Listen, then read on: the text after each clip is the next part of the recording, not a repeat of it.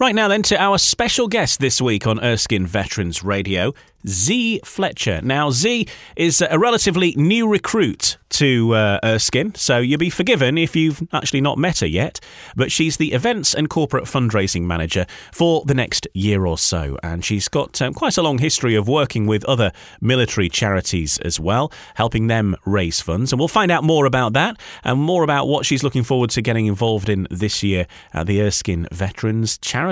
But first of all, a big warm welcome to Zee Fletcher. Hi Ian, how are you all doing today? Yeah, we're good, thanks. Starting to feel a bit festive, panicking that we haven't done all of the Christmas shopping, but, otherwise all good. How about you? Yeah, I'm really happy. I was really lucky. I was in New York for a week last week. So, look at this, eh? Incredible. Start the new job and then go off to New York. What's that all about, eh? But very much in the festive spirit now. You must be working in the rock and roll end of the organisation there then.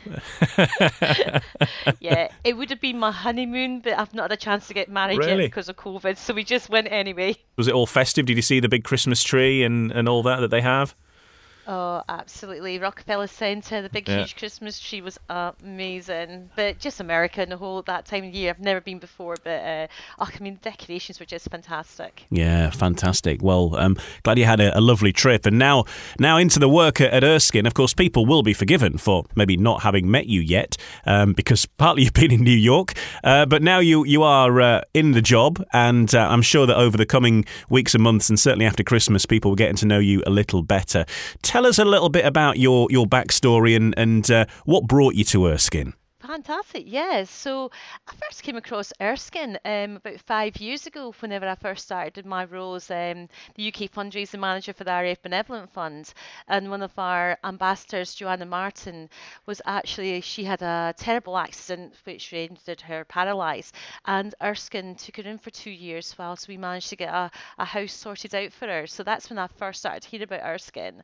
But going forward, I've been working with veterans and with the military for many, many years now, so it's nice to finish my career. I'm only going to do another 12 months when I retire next year at 55, so how wonderful to come to Erskine and try and use my experience over the last few years to help cover maternity cover for Jen and hopefully spread a bit of Zee magic. Okay, magic wands to the ready then, folks. You do have, as you mentioned there, a history of working with some of the other military charities. How did you find yourself in the military world, working in this particular sector, if you like? Yes, so my ex-husband, who I was married to for over 20 years, was in the RAF. So from the age of, believe it or not, 21, I started my RAF wife type career. In those days, the wife actually got interviewed whenever your husband went for selection, see if you were of good standard to be part of the military. So going forward, I've literally been around the RAF especially for over 30 years. And then I was actually in a role with Station Commander's PA during Afghanistan and Iraq for another 7 years. So always had the passion, not just because of the uniform, some people might say, but actually just really enjoy being around the military and just being able to sort of really support the incredible work that they actually do. And so you began your journey as a military wife, I suppose, as you mentioned, as a spouse, but then got more involved as through obviously living on bases and being part of it. I suppose you sort of get roped in a way, do you? Yeah, quite incredible. At one stage, whenever I was in my role as PA, my station commander said, "Zee, can you just do that thing that you do? Because I need my weapon transported to the airport that's now changed because I need that for going on the aircraft to go off to Iraq." And you're there going, oh my goodness, it's all got to be security, everything like that. But so many things that you had to do, some tragedy that you had to work with as well. But in the whole, incredible to be able to do such a support because the military just do so much and across all three services. And the logistics, of course, are on a different level, aren't they, in the military? As you've even just touched on there, I mean, that was a package, I suppose, but a very different package to what you would ordinarily send in the post. And, of course, some of the amounts of people or equipment that you might have to arrange to go to different places is, not something that you would standardly get on DPD, for example, It certainly is. And whenever I was lucky, I worked in Cyprus for 3 years. My husband's out there, and I managed the media ops operation during the Beirut crisis back in 2005, 2006. I'll probably get picked up on that later on. But literally, we had the media ops team from the UK parachute in, came into our office and said, right, we need cars, we need hotel accommodation, we need this, we need that, we need that. We've literally just come with our rucksack. So really that again was quite an incredible experience for the big evacuations out of Beirut. Wow. Okay, that certainly is different. And you've worked, as you mentioned, with the RAF, but also you were involved with the Benevolent Fund for a number of years, 6 years. Tell us about your special moments there with the RAF Benevolent Fund, because of course they're a huge charity, a fantastic charity that do so much as well, and your experience with working with them. Just simply wonderful. Two incredible experiences. One was during my role when I was actually managing all Scotland, Northern Ireland, Northern England. Really got heavily connected with the RAF widows up at Kinloss, and it was wonderful to work with them and actually pull them back into the RAF world a little bit after sort of they'd lost their husbands with the Nimrod crash. So wonderful relationship that we built up there and really managed to get them integrated into the RAF family again, which is great. But one of my best experience, I think, probably was our Dam Busters bike ride, which was celebrating 100 years of Johnny Johnson, the last surviving Dam Buster. And I actually took part in the bike ride myself, but it's the first time during COVID, lots of nonsense going on, but we managed to actually get a bike ride on the roads and raised over 200,000, which was incredible. And the impact, obviously, as we know, getting grants out of which the Benevolent Fund does to Erskine. So nice to feel as part of it at even that stage. Yeah, and I was in the Air Cadets when I was younger, when I was, about 12, 13 or something like that, and many an afternoon through the course of the year, usually when it was raining and windy, standing on a street with a tin, raising money for the RAF Benevolent Fund as well. So I've certainly shaken your tin at some point in the past. Obviously, events have been very different, and you worked with events and fundraising with the Benevolent Fund, and that's what you're going to be doing at Erskine as well. How has the last couple of years or so been for someone who's involved in trying to get major fundraising events on? Because, of course, the world changed quite dramatically on that front, didn't it? I think the biggest word I would probably use is meltdown. Right. So many of my team, and I managed a team of 7 at the fund. We had such an incredible 2 years planned after many years of lots of extra planning, that it was literally, what can we do? It's going to get cancelled. It might not get cancelled. But on a positive, which is the way I always am, we actually really looked into virtual events, spinning things around, and using that time when we were thinking, how on earth do we get the income coming in, that we actually span things into more of a virtual way of doing things, and also winging it slightly whenever we thought, okay, will this event maybe run? Can we get away with it? With safety, and we'd managed to do that as well. But it's been a very difficult 2 years. But hopefully, what we've learned from that is how to just be very resilient and positive, and hopefully that's something I'll bring into Erskine as well, as we probably have to spin things around a little bit to make sure that we're following COVID regulations. But it's an exciting challenge. And tell us about some of the events that you've been involved in, some of the big events in the past, your big successes that you look back on so far in your career at least. Oh, yeah, love to. So we had a great success. Lord Bruce of Broomhallsday is one of our great supporters of the Benevolent Fund, and I think with Erskine too. And we actually linked in with some supercar guys, and they came and we did a wonderful outdoor event last year, which we thought was going to get cancelled, but managed to make it run, along with our big charity dinner and auction, which was incredible.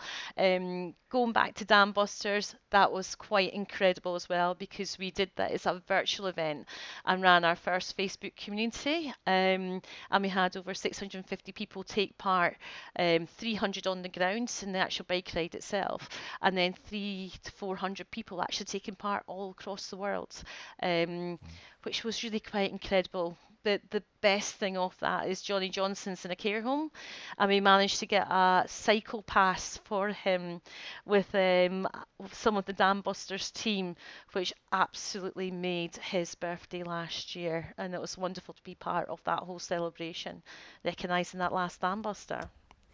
Yeah, a wonderful thing to support as well, and of course, with veterans like that who've given so much, and particularly when it comes to the Dam Busters, who are obviously played a huge role in the Second World War, but probably one of the most famous groups of men from that as well, when you think back to the movies and the sort of tales that go with them, that still to be able to honour him and him feel part of the whole organisation even after all these years must be fantastic for him. It was really special, and he sent us all a big special message on the day. But I think what was nice, he said it was one of the things that kept him going through COVID and isolation, that we were always updating him with what was going on, what was happening. And Chris Delaporta, who was one of the cyclists as part of my group, which is great, and he had 56 names, which were all the commanders on the different airplanes that actually flew that day. So we did a mile for every single person. So although I must admit, I wish I trained over 12 miles because it was quite hard on the legs. But anyway, I got through it at the end. How long have you actually been in the job? You are very, very new, aren't you? So I think I'm just coming on to week 3. Okay, right, yeah. So I literally came in, started, and then had some planned holiday for a week. So probably working day about day 14, something like that. So just get my head into everything just now. Yeah, I think obviously it's not really going to kick in until after Christmas now, is it? We're on that sort of slope down to the little Christmas break, I suppose. But tell us something then about your new teammates. Sorry, I'll start again. Tell us something then about you that your new teammates and your colleagues at Erskine wouldn't know about you. What is this a good thing? It's sort of a little bit of the person behind the role. Okay, so since it's Christmas, I thought I'd put this one in for a bit of a laugh, because whenever I was working up at Lossiemouth, I got involved with the local theatre group up there just to try and make some new friends. Went along to the auditions, dragged along actually by one of my friends, because she said, oh, let's be the two women in there, that sort of activity, but actually got chosen to take the lead in Bluebeard, which I was quite surprised about because I didn't think I could actually hold a song, but managed to, and had great fun being the panto lead at RAF Lossiemouth a few years back. So that's something that the team probably didn't even think I'd be able to do. Wow, okay, so maybe in future then there could be maybe next year the Erskine panto, and you could be involved. Well, yeah, that's what you got to do, isn't it? Fantastic. Okay, a budding acting career then. What are you looking forward to most about really getting started with Erskine in your new role? I just can't wait. I've been so lucky taking over from Jen, who's been managing it for so long, and Alison as well, who's coming in to help. But the fact I've got such a great team behind me, and I'm really hoping that some of the experiences, especially with creating those virtual events, that especially marching for Erskine in March, I'm really hoping I can use some of those sort of experience from before just to try and really boost the income in some of these areas, and just delighted to be really keen, positive, and just going forward and trying maybe a few different concepts and ideas that I've used before. And with Erskine, I think the thing that I've noticed is that you have got this family feeling amongst not just the residents, our veterans, and the staff members, but when it comes to the fundraisers and also the family members, everybody is totally together when it comes to doing these fundraising events. And Erskine announced they're going to be doing a big fundraising event, and people really leap to the cause and get involved. And even if you're not putting on a big event, people are coming up with their own things, or they're raising money by doing their own coffee mornings, for example, or doing their own sale of something to raise funds for Erskine. It must be fantastic for you, being a fundraising manager, knowing that there's this such love of people desperate to get out there and do their bit for Erskine. Erskine's like gold dust because it's the magic that they have in both the care homes and the care home in Glasgow. I'm just really can't wait to be able to meet some of the actual veterans we got in there. But it's that big family, and I think there's an even bigger family that we can actually reach out to, and hopefully I can help that a little bit as well in my new role. But I mean, isn't it just fantastic? And when you get inspired with other people, I do hope we'll be able to do a little bit of a Facebook community, because that's a wonderful thing to do when people are taking part, and it makes them feel part of a bigger family, that if they're fundraising for one thing, they may be fundraising with other groups. So I think we've got so much potential just to spread that magic word. Give us a flavour of the events then that are in the planning stages now, because I think we have some fairly regular events through the course of the calendar with Erskine. But what's on the cards to look forward to as we head into 2022? So Ian, it's time to get your dancing shoes on, because we've got our Burns Not again. Night coming up in February. Come on, you need to get a little bit of a Kaylee going with you there. Yeah, well, I've got a history of Kaylee's. Yeah. Oh, fantastic. So we've got Burns first, but we've got some other really big events coming up as well. Obviously, we've got our big victory ball later on in October. But before that, we're really doing a big push this year for our March for Erskine. So hopefully, like cadets, etc., we're trying to get them really involved. And also, you're going to have to get your kilt on as well, Ian, because it's the kilt walk coming up. So we're going to be running that across Scotland, so which is going to be great. Glasgow, Edinburgh, Aberdeen, and hopefully I'm going to be using some of my contacts from RAF Lossiemouth and get them in their kilts up there and have them up in Aberdeen, and we're going to hopefully have some cheering stations that we're actually going to be part of, so we can really, really put the word out about Erskine and reach that bigger audience. So we got lots, and planning starting now. Busy into Burns and busy into getting March for Erskine sorted out. And then, of course, we've got the Ideal Home exhibition in May, and we've also got the big motorcycle meet. So I think I'm going to be a bit of a busy girl over these next few months. I think they will keep you very busy. There's always something going on. And then there's so many other, to say, sorts of smaller events. And then you've got events taking place in America as well, with the American Friends of Erskine who get involved and do their thing too. So I think you're going to need eyes in the back of your head. It's going to be a busy time. Yeah, Friends of Erskine over in America. I'm looking forward to really getting some good one-to-ones with them all and working with them too. It's going to be very exciting.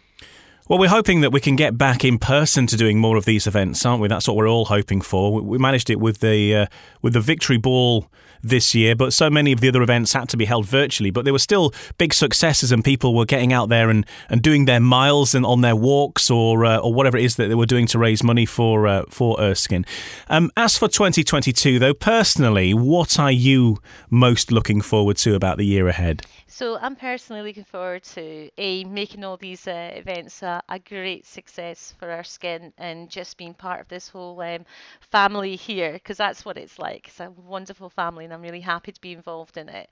But also, I'm actually really looking forward to getting married in September. Oh, of course, yes. Eventually, that's going to be the big one there. So so lots of events, and then putting my wee wedding in between there as well, which will be wonderful. But as an events planner yourself, then organising a wedding should be fairly straightforward, right? Yeah, it's nice. So I'll hopefully getting married in Australia, because that's where my daughter-in-law to be is, and then a big party in Glasgow. So I was quite happy that my fiance has only got a small family, because I said, well, do you know what?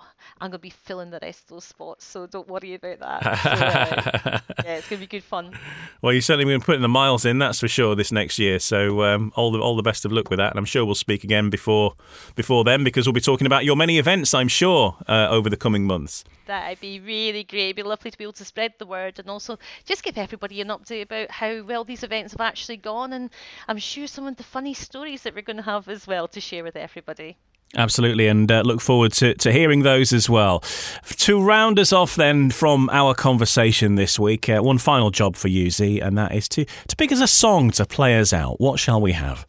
Well, since it's Christmas, it's my absolute favourite, and I think it's just what we all think about whenever it's Christmas time. So it's got to be White Christmas with Bing Crosby, please, Ian. Oh, it doesn't get any more heartwarming than that. A fantastic song to play us out. And all the best for a great Christmas, Z, and all the best for 2022. And to all of you as well. It's been a pleasure talking to you, and Merry Christmas, everybody.